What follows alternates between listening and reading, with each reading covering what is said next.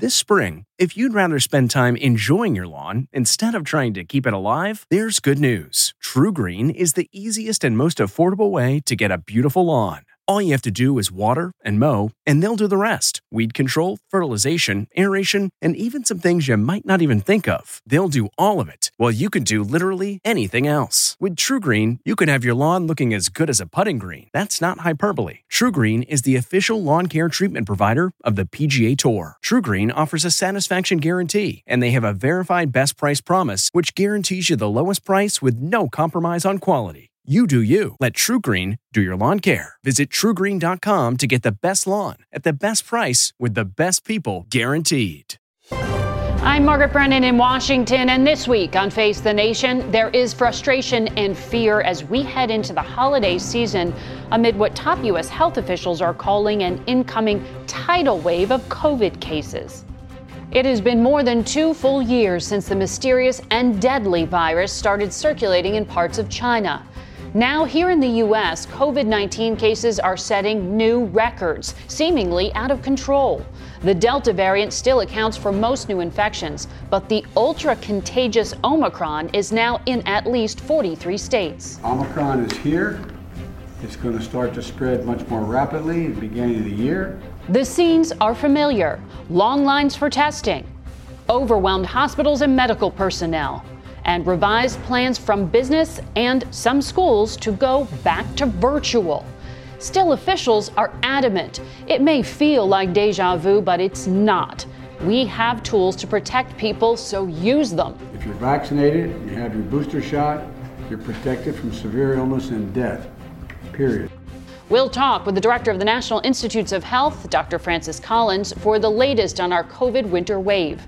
And as always, we'll check in with former FDA Commissioner Dr. Scott Gottlieb. Plus, the other surge in the U.S., 100,000 Americans are dead from opioids this year. We'll ask the new administrator of the Drug Enforcement Administration, Ann Milgram, about what her agency is doing to stem the tide. Finally, we'll have a dramatic look at the Taliban takeover of Afghanistan from former President Ghani's top aide Hamdallah Mohib, who fled that country alongside Ghani as Kabul fell. There's reports that you had to fly at low altitude because you were trying to avoid the Americans knowing that you were fleeing. Why? Trust was gone. There was no trust. It's all just ahead on Face the Nation.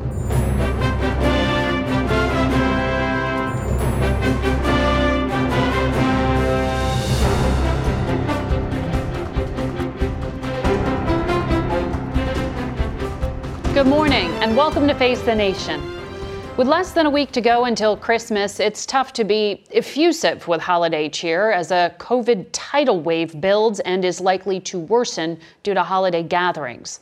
Officials around the world are struggling to learn more about the Omicron variant.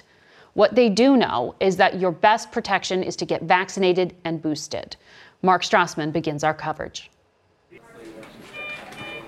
Omicron's alarm bells ring out across America.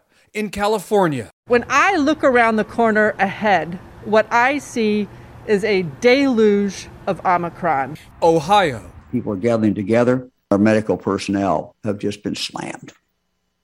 All of this constitutes this perfect storm. And especially New York. I believe it's going to get even stronger and more virulent, and we are in for a rough ride this winter season. New Yorkers stampede for testing. COVID cases nearly doubled in 1 week. Twice this week, the state set the highest single-day count of new cases since the pandemic's early months. I feel like everyone has COVID, and I'm just trying to be safe, This week's been crazy. 2 years into the virus, America's seeing a run on testing once again. We're left to make our own COVID calculus, evaluating personal risk and exposure moment to moment. America's bruising from a 1-2 punch, Delta and Omicron, the newest variant about to become dominant. Its severity unclear, its contagiousness overt. Cases more than double every few days. Experts warn about a potential tsunami of sickness. For unvaccinated, we are looking at a winter of severe illness and death for unvaccinated. For themselves, their families, and the hospitals they'll soon overwhelm. Another milestone in mourning. Bells tolled Thursday for 800,000 Americans dead from the virus. That's almost the population of San Francisco. Roughly 1,200 Americans still die daily from the virus. Today was pretty hard because it's my third one this week. One of many American hospitals buckling under caseloads.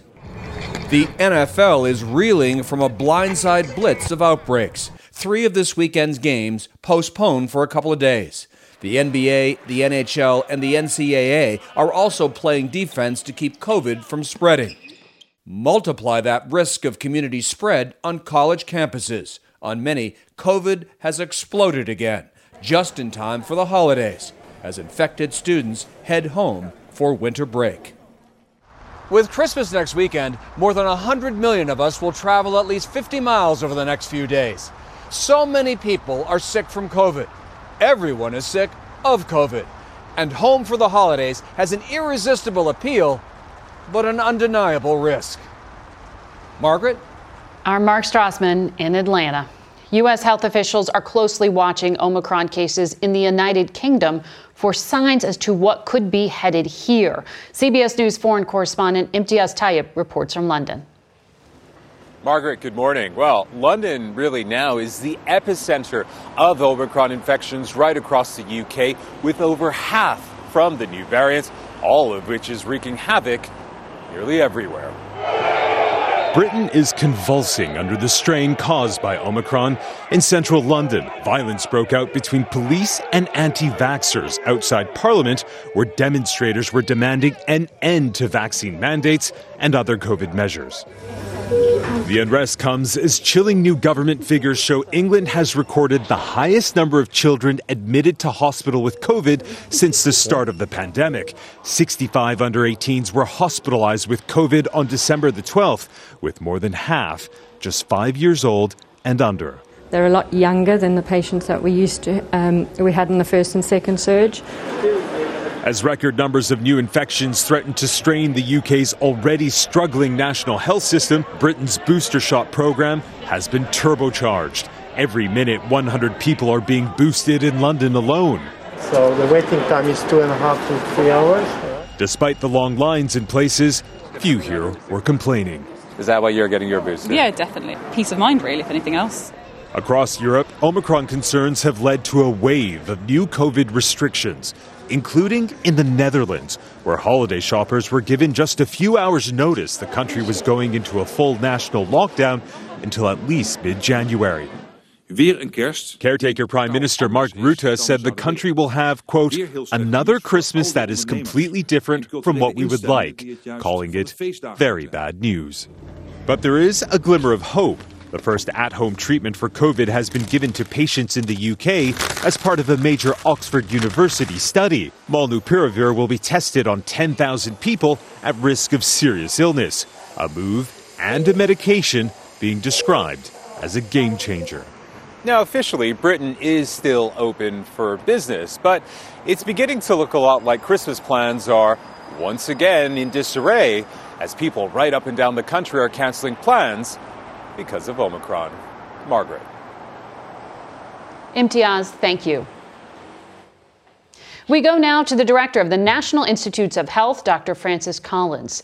Good morning. And before we begin, Doctor, I want to note that this is your last day as director. You're not retiring, but you are stepping aside from NIH. So thank you for your service to the country. Thanks, Margaret. It's great to be with you this morning. As you step aside, it seems like the virus, though, is not going along with you. In fact, this Omicron variant seems to be raging around the world. Did you see this mutation coming, and is our health system prepared for what is about to hit? Yeah, this is a big challenge. It's a brand new version, and it is so different that it has the properties to potentially be evasive of the vaccines and the other measures that we've taken. I'm glad to say it's not totally successful at that. A big message for today is if you've had vaccines and a booster, you're very well protected against Omicron causing you severe disease. So anybody listening to this who's in that 60% of Americans who are eligible for a booster but haven't yet gotten one, this is the week to do it. Do not wait. What do we know about Omicron? We know that it's very contagious. You saw what happened in South Africa initially, then in Europe, and now in the U.S. It's doubling about every 2 to 4 days, and we're going to see the number of cases go up pretty steeply over the course of the next couple of weeks. And that's obviously something that's going to require all of us to double down on the things that we know we should be doing in terms of being safe, wearing masks, avoiding indoor gatherings with other people who aren't vaccinated. You predicted a few days ago we could see 1 million cases a day of Omicron infection. Is the health system prepared? Big question is, are those million cases going to be sick enough to need health care and especially hospitalization? This is a big remaining question, Margaret. Is this virus actually not quite as capable of causing severe disease? There's some encouraging signs in South Africa that there's not as much in the way of hospitalization, even though the virus just ran crazy through the area around Johannesburg. But that's their population. Ours may be different. I don't know what this virus will do to somebody who's unvaccinated and maybe has a medical condition or is over 65. Just sort of holding our breath to see how severe the cases will be. There's certainly some chance, though, that our hospitals are going to be pretty stressed. They already are with Delta, of course. Government is prepared now to start sending out surge teams as needed to places that are really hit hard, and the president's going to have more to say about that in a speech on Tuesday. Among the unvaccinated are those who are not eligible yet, the very young. In South Africa, we did see a high number of infections in children and hospitalizations. Do you have any insight into why? That's another really good question. I was on the phone for an hour and a half yesterday with the South African public health people looking at some of that data. You know, it's not absolutely clear what's going on there. It's also possible that because people are really worried about kids, they're more likely to get put in the hospital in South Africa just as a precaution. I'm not absolutely convinced that the evidence says that Omicron is more dangerous than Delta was, but we got to watch that closely. Obviously, we don't want to see that happen in our country as well. And certainly kids who haven't yet been vaccinated, and of course that's any under 5, really we ought to think about surrounding them with vaccinated people to keep them from getting infected. Would you advise people against traveling this winter? I mean, what you're talking about, it almost seems inevitable that people will get ill. Well, certainly this virus is going to be all around us. I'm not going to say you shouldn't travel, but you should do so very carefully. And I think airplanes now with required masking, probably being on an airplane is a fairly safe place to be. But think about how you're going to get there and how you can make sure you're safe along the way. And that certainly means if you're not vaccinated, I would say travel is really not a great idea because you are in a very vulnerable place now with Omicron. If you are vaccinated and boosted, wear your mask when you're in any kind of public place. You don't know who around you might actually be infected without being even aware of their symptoms, because Omicron can do that too. Just do so with great careful, and particularly avoid those large indoor gatherings with a lot of people where sometimes caution gets thrown to the winds. You know, people are listening to this, Margaret, and they're all going, I am so sick of hearing this. And I am too, but the virus is not sick of us, and it is still out there looking for us, and we've got to double down on these things if we're going to get through the next few months. But as people learn to live or manage around this, they are increasingly reliant on the testing that the administration has emphasized we all need to rely on as sort of a regular staple in our lives. Dr. Fauci said this week we're getting information that not all of the diagnostic tests will be accurate with Omicron.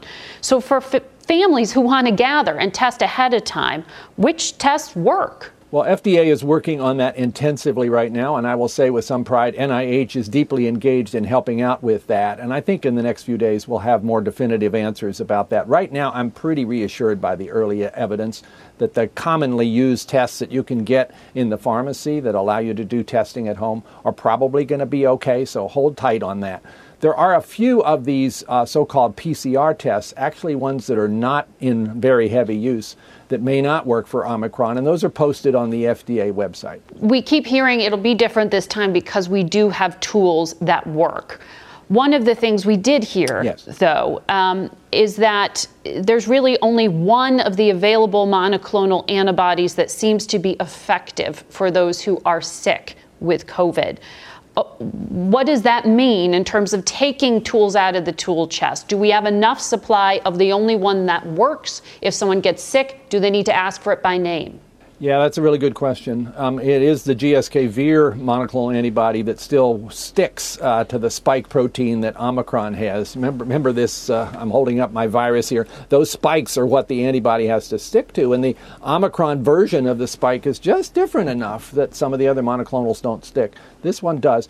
There is a big push to increase the production of those, and obviously we're going to have to be careful to save that particular monoclonal for the people at really high risk, because they're the ones who are going to benefit most from it. Supply and preparedness. We will watch that. Thank you very much, Doctor, and good luck to you in your, not retirement, but your new line of work. Well, thank you very much, and a Merry Christmas and a Happy New Year. Merry Christmas. Face the Nation will be back in 1 minute. Stay with us. This episode is brought in part to you by Audible, your go-to destination for thrilling audio entertainment. Whether you're looking for a hair-raising experience to enjoy while you're on the move, or eager to dive into sinister and shocking tales, Audible has an exclusive collection of thrillers from best-selling authors that will keep you on the edge of your seat. Like James Patterson's first audio-only thriller, The Coldest Case. Experience stories like never before, where every chilling detail is brought to life by captivating sound design. Plus, as an Audible member, choose one title a month to make yours forever. And now, new members can try Audible free for 30 days. Just visit audible.com/WonderyPod or text WonderyPod to 500-500. That's audible.com/WonderyPod or text WonderyPod to 500-500. Have you ever covered a carpet stain with a rug? Ignored a leaky faucet? Pretended your half-painted living room is supposed to look like that? Well, you're not alone. We've all got unfinished home projects. But there's an easier way. When you download Thumbtack, it's easier to care for your home from top to bottom. Pull out your phone and in just a few steps, you can search, chat, and book highly rated pros right in your neighborhood. Plus, you'll know what to tackle next, because Thumbtack is the app that shows you what to do, who to hire, and when. So say goodbye to all those unfinished home projects and say hello to caring for your home the easier way. Download Thumbtack and start a project today. We go now to former FDA Commissioner and Pfizer board member Dr. Scott Gottlieb. Good morning to you, Doctor. Good morning. The administration and certainly Dr. Collins really issuing some warnings there to take this seriously. They still, even though Omicron was discovered nearly a month ago, don't seem to have a lot of answers to big questions. Does what you've seen so far indicate that this will cause a more severe illness? There's no indication that it causes more severe illness. What we've seen in South Africa in particular is a decoupling between the cases and the hospitalizations. So hospitalizations are down about 30% relative to cases, and we're probably not measuring all the cases in South Africa. We're probably only picking up a small fraction. And more severe cases requiring ICU admissions are down 80% relative to past waves in cases versus ICU admissions. So it does appear to be a less severe illness. Now, a lot of people believe, including myself, that the reason why it's manifesting as a less severe illness is probably because we have baseline immunity in the population. Probably around 80% of Americans and 90% of South Africans have some level of immunity, either from prior infection or through vaccination. So even though we're still getting infected, because this is spreading through immune evasion, it's spreading by evading the immunity that we've acquired, we have some baseline immunity that protects us from getting very sick. And that's, in fact, what you're probably seeing in terms of these hospitalization statistics. But it takes us to the unvaccinated or ineligible. As we said, you sit on the board of Pfizer. We learned this week that when it comes to their vaccine for those under the age of 5, that it's going to take more time. You had been predicting first quarter of 2022 for young children to be vaccinated. Can you level set for parents? How much longer do we have to wait? It depends on what the circumstances are. That base case is now getting pushed out to the second quarter of 2022. So what we've done, what Pfizer did, was test a significantly lower dose in young children, in the toddlers. It's a 3 microgram dose compared to a 10 microgram dose that's being used in children 5 to 12 and a 30 microgram dose in teenagers and adults. And the reason to go with a substantially lower dose is you're very focused on tolerability in young children. You don't want to have a vaccine-related side effects like injection site reactions, pain, fevers. And so they tested very low doses to try to achieve a very tolerable vaccine. Now, in 6 months to 2 years, that low dose produced a comparable effect in terms of the immune response when compared to 16 to 25-year-olds. And what you're measuring is antibody response. So the antibody response in the very young children was comparable to the antibody response we see in 16 to 25-year-olds, but in 2 to 4 it was less. And so what the company is doing right now is going back and extending the trial and looking at 3 doses to see if 3 full doses, and we know this is going to be a 3-dose vaccine regardless, whether 3 doses produces a comparable level of immune response compared to the 16 to 25-year-olds. We believe it will. I believe it will. But I also think that if we start to see bad outcomes in kids, hopefully we don't. But if we see kids getting in trouble with Omicron, I do believe FDA will be in a position to make an earlier authorization on the basis of the data we have right now, because even that lower antibody response in the 2 to 4-year-olds is still providing some baseline immunity that should protect them from more severe outcomes from this disease. And that could be key because, as Dr. Collins said, he still doesn't have a good answer as to why there were those larger infections among small children in South Africa. Back here, we've been talking for months now, Doctor, about learning to live with COVID. But now we've got this Delta wave and the overlay of Omicron on top of it. Do we need to put the brakes on the return to normal? Well, look, I think people are really tired of living diminished lives from COVID generally, and you're seeing that in terms of what people are doing. They're re-engaging activity that we know are going to be conducive to spread of this virus.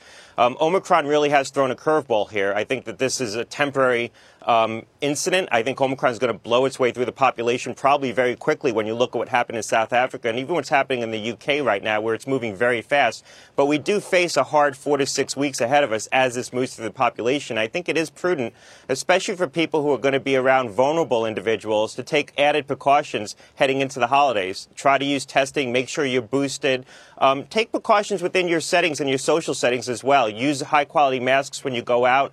A lot of people don't want to be a link in a chain of transmission that could get to a vulnerable individual, either a young child or an older individual, even if they themselves know that they're at significantly less risk from a bad outcome from this virus. So we should be prudent over the next 4 to 6 weeks.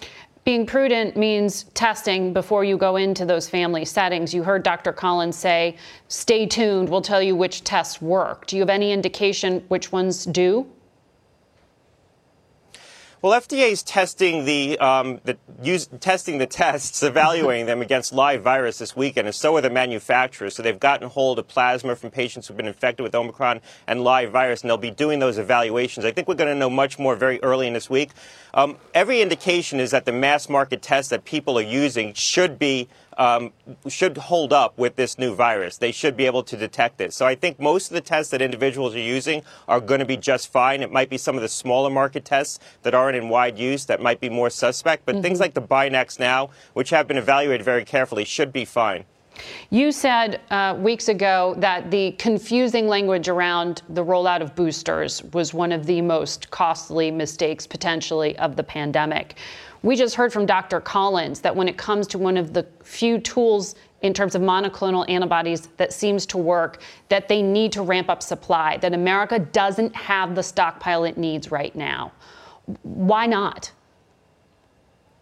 Well, look, I think we haven't looked ahead at the unknown unknowns, tried to predict what could happen and prepare for it. The Vir biotech antibody we always knew was going to be preserved against a lot of different mutated forms of this virus. We should have crashed the production of that and stockpiled much more. The government only contracted for that about a month ago. We have 55,000 doses right now that are finally being forward deployed, and we'll have 300,000 in January. There's another drug. Lilly has a drug that's cleared 2 phase 2 studies that could be ready to be deployed as well. There's 300,000 doses sitting on pallets waiting to be forward deployed. It's pending regulatory review by the FDA. That's another one that we should be looking very hard at, trying to move that to the market more quickly. We have to get to a platform where we can update these monoclonal antibodies more quickly as new variants arise, similar to what we're doing with the vaccines. The vaccine division has moved very quickly to allow new iterations to come to market as the virus has evolved. We need to do the same thing with drugs and not treat each monoclonal antibody against each iteration of this virus as if it's a brand new drug. Very quickly, should parents expect to send their kids back to in-person school after Christmas? I think in most places of the country, the answer is yes. In some hard-hit parts of the country where there's a high prevalence of Delta right now, high flu prevalence like the Northeast, the Great Lakes region, and now Omicron later on top of that, where healthcare systems could get pressed, I think that you could see some districts make decisions to extend the breaks. Dr. Gottlieb, thank you very much.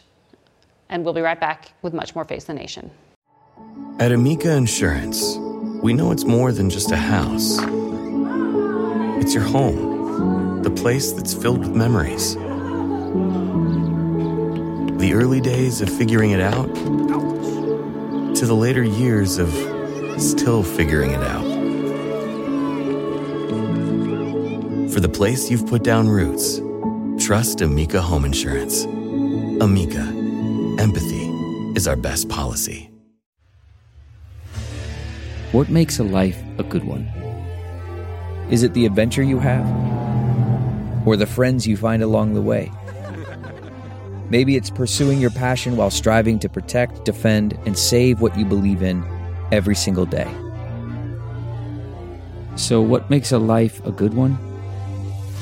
In the Coast Guard, we think it's all of the above and more. But you'll have to find out for yourself. Visit gocoastguard.com to learn more.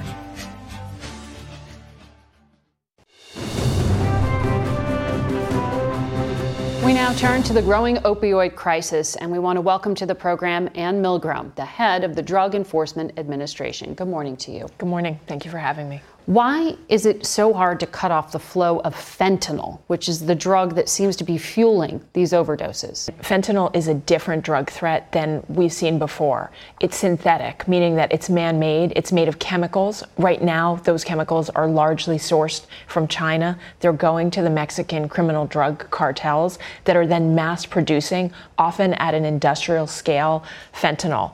Fentanyl, tiny amounts can be deadly. Are people seeking it out as a drug, or is it just something that they're surprised is mixed into the drugs they're seeking?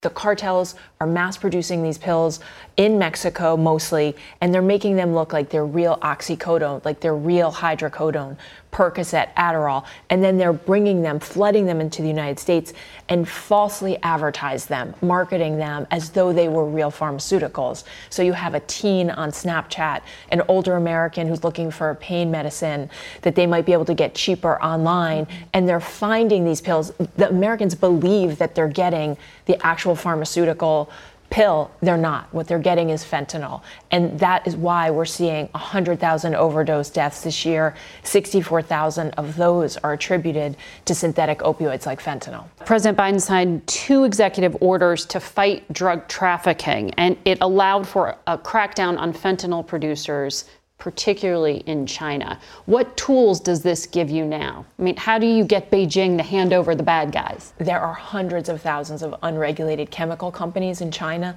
that are sending these drugs, these precursor chemicals that can be made into fentanyl. Those chemical companies are advertising, you can use this to make fentanyl. So we know what they're doing. China knows what they're doing. They need to do more. What the president's executive order does is it gives us new tools, particularly around illicit finance. One of the things that drives drug trafficking worldwide is money laundering, taking those profits and laundering them through different means. We see a lot of that illicit finance happening both in China and in Mexico. The other EO by the president set up an organization across government focused on transnational organized crime. That is narcotics trafficking. The social media companies, you have said, are very much a conduit. TikTok, Snapchat. Yes. How are people seeking out these drugs intentionally on these social media platforms, and what are you doing to get the companies to crack down? Drug traffickers are harnessing social media because it is accessible. They're able to access millions of Americans, and it is anonymous. And they're able to sell these fake pills and to lie on those social media sites about that. So we know every single day across America that drugs are being sold on these social media sites, Snapchat, TikTok, Facebook. When you go on your smartphone, wherever you are, those traffickers are there too. And the minute you open up one of those social media apps, they're there and they're waiting. They want to make it one click to get drugs into people's hands. We know what's happening, and so do the social media companies. In our takedown, 76 of our cases are directly linked to social media websites where there is extensive narcotics trafficking happening. So you're building a case against the social media companies? We've built a case against at this moment, the criminal drug networks, and we've drawn the line between the Mexican criminal cartels that are mass producing illicit fentanyl and making these fake pills and pouring it into the United States. What we're doing is investigating. We want to understand everything about how this is happening. And of course, the social media companies need to do more. So what would you tell parents who are listening at home, terrified at what you're describing? What can they actually do? Well, they need to sit and talk with their kids. The research is clear that when parents talk to children, drug use goes down in half. And we know that there are kids who don't understand these risks. We know that there are older Americans as well. This is a new threat. So people shouldn't be expected to know it. We need to help people understand one pill can kill. The only medicine that they should take is what's prescribed to them personally and filled at a local pharmacy. And also the other piece of this is what we see dealers and drug trafficking networks doing now is that they're lacing other drugs with fentanyl. They're lacing cocaine, methamphetamine, heroin. Even there was a case recently in Connecticut with marijuana being laced with fentanyl. So no drugs are safe right now because fentanyl is being put into those drugs because it's highly addictive. But then they're killing their customers. They're killing their customers. Why isn't interdiction working? It is working in one sense, which is that we've taken off 20 million fake pills this year.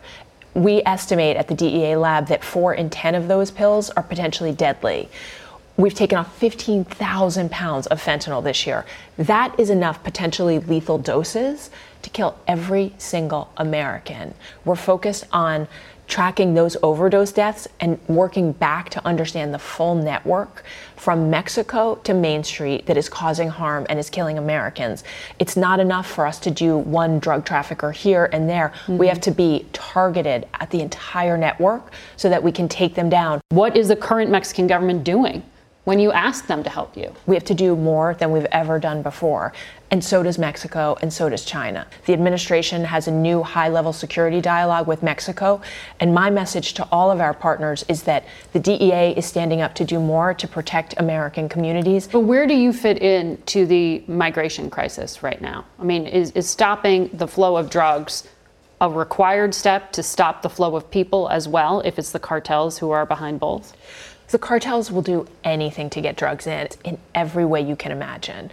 Yes, we see it coming through the border. We see it coming through ports, through airplanes, through freight services, through parcel delivery services. Fentanyl, tiny quantities, are deadly and extremely potent and addictive. So it's not in years past where someone would have to bring kilos upon kilos into the United States. It is almost minuscule quantities right now. So the threat has changed enormously. All right. Ann Milgram, thank you for your time today. We learned last week that more than 60,000 Afghans who had helped the U.S. were left behind following the chaos of the Biden administration's scramble to get Americans and those who support us out of Afghanistan. Under Taliban control, Afghanistan is facing a severe crisis. The UN predicts that more than 1 million children under the age of 5 could die of starvation this winter. We've spoken with U.S. officials about the Afghanistan withdrawal and the day the elected president, Ashraf Ghani, fled the country. But President Ghani has not spoken publicly, and we are now hearing for the first time from Hamdallah Mohib, Ghani's national security advisor, in an exclusive U.S. television interview.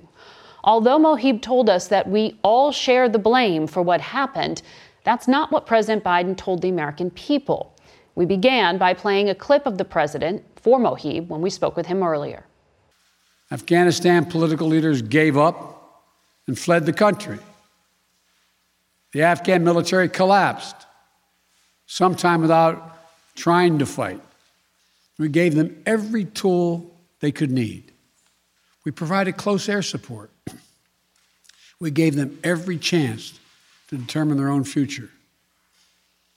What we could not provide them was the will to fight for that future. What do you make of that assessment? Did you lack the will? Absolutely not. The Afghan people made tremendous sacrifices for Afghanistan. I think it would be dishonor to take that away. What happened was the rug was pulled under the Afghans' feet.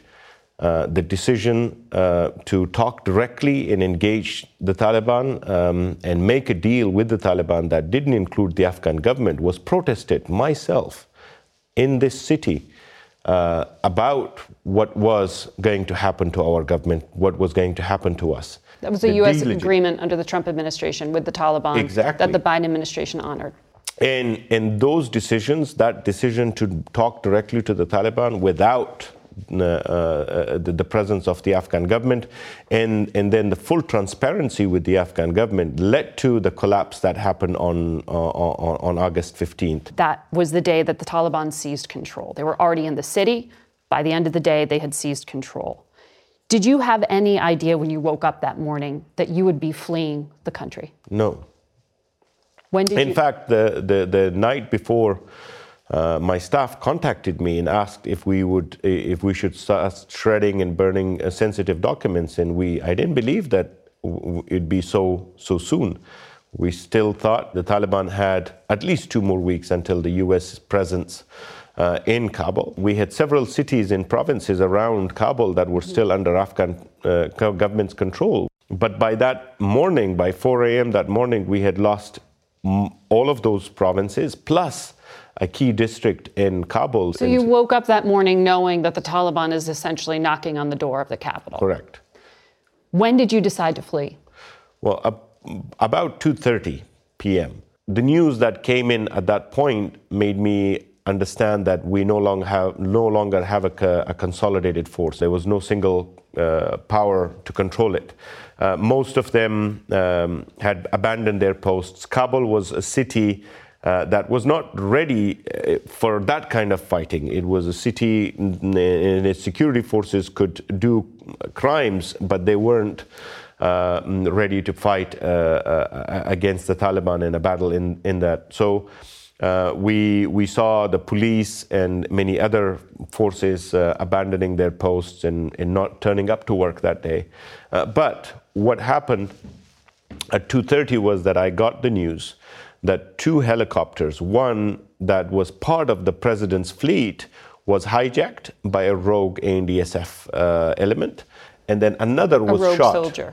Yes, I understood that this is the end, that even the airport is no longer secure for the Afghan president or anyone else around, and the fight is now going to be inside the city.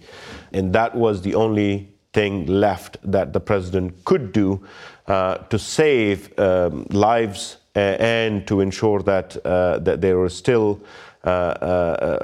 American troops left to be able to secure, because they were in the negotiations. It wasn't the Afghans that were negotiating anymore. At 2:30, you walk up to President Ghani and you say what? I tell him it's time to leave, sir. Why? Because there was no other decision left for him to do. Right. What do you think would have happened if you'd stayed? Well, fighting would have ensued. We had 2 weeks. We could have continued fighting inside Kabul, destroy most of the city. And who would have been fighting, though? Because you're describing forces melting away. Forces, well, whatever forces were left. But you are harshly criticized, as is President Ghani, for choosing to flee that day. We had to make a decision that was right for Afghanistan. What did you take with you on that plane? You know there's been allegations of corruption and that money was taken. Look, those are allegations that people know no person with the right mind would believe. The decision to leave was a very last-minute decision. You didn't take cash with you? Absolutely not, no. What did you take with you? We didn't. We just took ourselves. Most of the people that came on that flight didn't even have a change of clothes.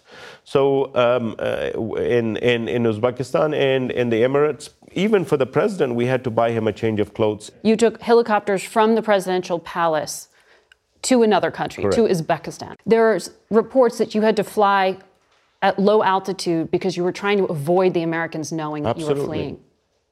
Why? Trust was gone. There was no trust. What did you think the Americans were going to do? I had asked the Americans for something simple the day before. And it was a test to say, if this deal doesn't work out, a deal that would have a transfer of power to the Taliban, and if this didn't work, would we be rescued? And the response was non-committal. You asked the United States to help you evacuate from Afghanistan. If this deal didn't work, would that be the case? There were intelligence reports both from Afghan sources, the Americans, and independent that the plan for not by the Taliban, their sponsors, was they wanted Ashraf Ghani's head. And it's embarrassing enough to have lost our country. We're not going to lose another president, be embarrassed like that in Afghanistan and be killed. What we tried to do was to see if there was anywhere that the president could go and resist and continue to be in Afghanistan. But that was no longer possible. There was no safe place in Afghanistan there was no for the safe president place to be? Absolutely. Unless he wanted the war to continue, unless we wanted to see a civil war return. What was being discussed in Doha was nothing less than a surrender. And if it is a surrender, why take 2 more weeks and risk the lives of millions of Afghans and then in the end do exactly the same thing anyway? The argument is now that had you had a peaceful transfer of power, instead of the Taliban taking it by force, that we wouldn't have children starving to death in Afghanistan right now because money would have still poured in to this new government, even though the Taliban was part of it. That international aid organizations would be able to provide food, oxygen in hospitals. What is stopping that from happening now? United States and the world having sanctions on the Taliban. Well, why? The question is, if we were to give the Taliban exactly what they wanted, then, the legitimacy given by the president for a surrender, this is not an argument. This doesn't make sense to me in any way. Well, this is what the Biden administration would argue, and many Afghans, that there was a very narrow sort of window of opportunity where in those final weeks, President Ghani could have negotiated an exit that would have avoided the situation and the chaos that ensued. Was there a deal on the table? There was no deal on the table. This is an excuse. Look, this is what Secretary Blinken on this program said. It was there, that he spoke to President Ghani on August the 14th. He thought he had a deal, and the next day, Ghani fled. I was on the phone with President Ghani on a Saturday night, pressing him to make sure he was ready to agree with the plan we were trying to put into effect, to do a transfer of power to a new government that would have been led by the Taliban, but been inclusive and included all aspects of Afghan society.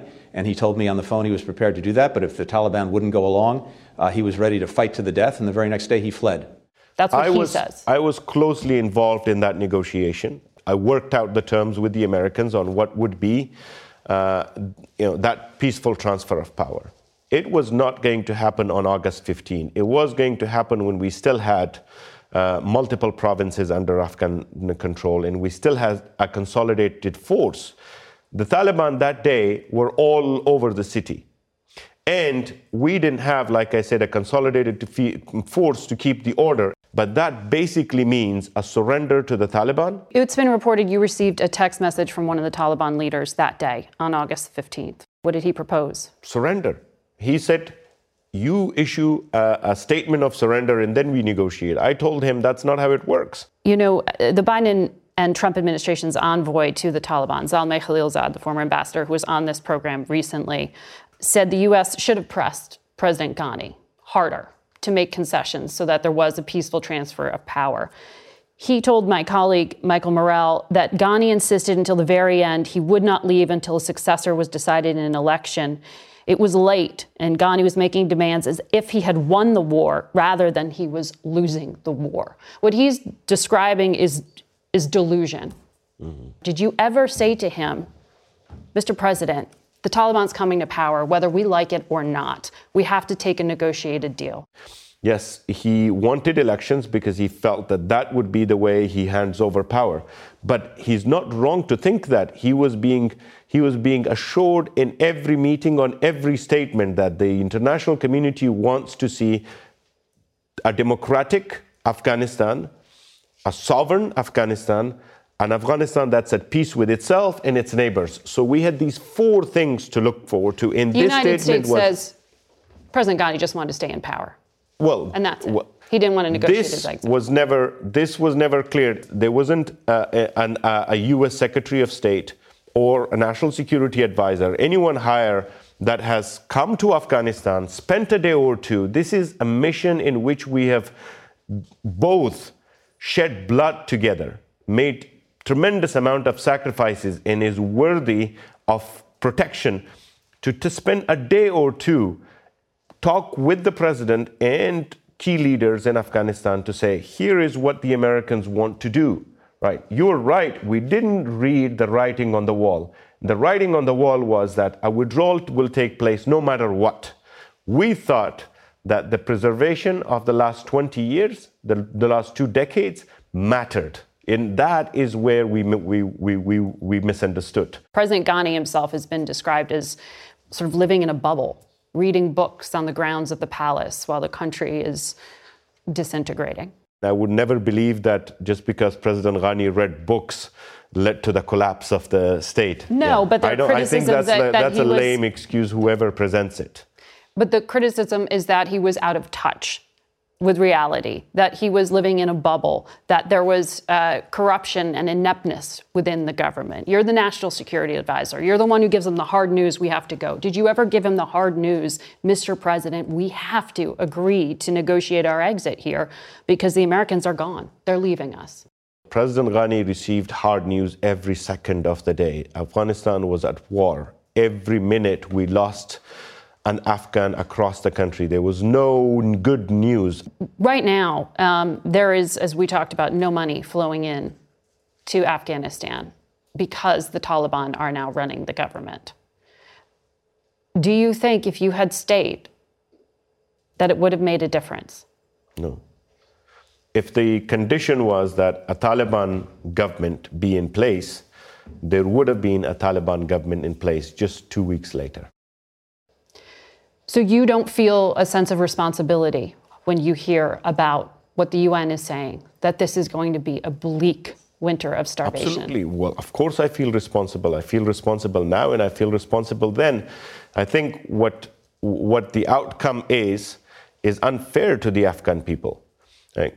A decision was made to include and be able to see the Taliban in government, right? And then the Biden administration agreed to what the Trump administration agreed to, which was the Taliban's coming back into power. When that decision was made, I think it was important to make assumptions about how there will be collaboration with that government in place and how we're going to deliver aid to people that are in need. What do you think your biggest mistake was? We should have understood that the United States has made its decision and would withdraw under any circumstances. And I think that probably is one of the reasons we weren't able to secure another outcome. You felt that you were going to have the United States change its mind based on conditions on the ground? No, I felt that our partners, the United States included, believed in a democratic Afghanistan, a place where we were going to preserve the gains of the last 20 years. I thought those gains meant something. You can watch the full interview on facethenation.com. We'll be back in a moment. Okay, picture this. It's Friday afternoon when a thought hits you. I can spend another weekend doing the same old whatever, or I can hop into my all-new Hyundai Santa Fe and hit the road. With available H-Track all-wheel drive and 3-row seating, my whole family can head deep into the wild. Conquer the weekend in the all-new Hyundai Santa Fe. Visit HyundaiUSA.com or call 562-314-4603 for more details. Hyundai, there's joy in every journey. Okay, picture this. It's Friday afternoon when a thought hits you. I can spend another weekend doing the same old whatever, or I can hop into my all-new Hyundai Santa Fe and hit the road. With available H-Track all-wheel drive and 3-row seating, my whole family can head deep into the wild. Conquer the weekend in the all-new Hyundai Santa Fe. Visit HyundaiUSA.com or call 562-314-4603 for more details. Hyundai, there's joy in every journey. That's it for us today. Thank you for watching, and we want to wish those who celebrated a very Merry Christmas. Until next week, for Face the Nation, I'm Margaret Brennan. Today's guests were Director of the National Institutes of Health, Francis Collins, former FDA Commissioner Scott Gottlieb, Head of the Drug Enforcement Administration, Ann Milgram, and the National Security Advisor to the former President of Afghanistan, Hamdullah Mohib. The executive producer of Face the Nation is Mary Hager. This broadcast was directed by Shelley Schwartz. Face the Nation originates from CBS News in Washington. For more Face the Nation, we're online at facethenation.com, and you can follow Face the Nation and CBS Radio News on Twitter, Instagram, and Facebook. Face the Nation's also on our digital network, CBSN, at 12 p.m. and 4 p.m. Eastern Time every Sunday. If you like Face the Nation with Margaret Brennan, you can listen early and ad-free right now by joining Wondery Plus in the Wondery app or on Apple Podcasts. Prime members can listen ad-free on Amazon Music. Before you go, tell us about yourself by filling out a short survey at Wondery.com/survey. Hi, this is Jill Schlesinger, CBS News business analyst, certified financial planner, and host of the Money Watch podcast. This is the show where your money is not scary. It is a show that's all about you. It's your questions that make it possible for me to provide unconventional and entertaining insights on your money, and maybe more importantly, on your life. Follow Money Watch wherever you get your podcasts. You can listen ad-free on the Amazon Music or Wondery app. Catch every episode of 60 Minutes, America's most watched news magazine show, as a podcast. Hear in-depth investigations across politics, news, and entertainment on your schedule. Listen to 60 Minutes ad-free on Wondery Plus.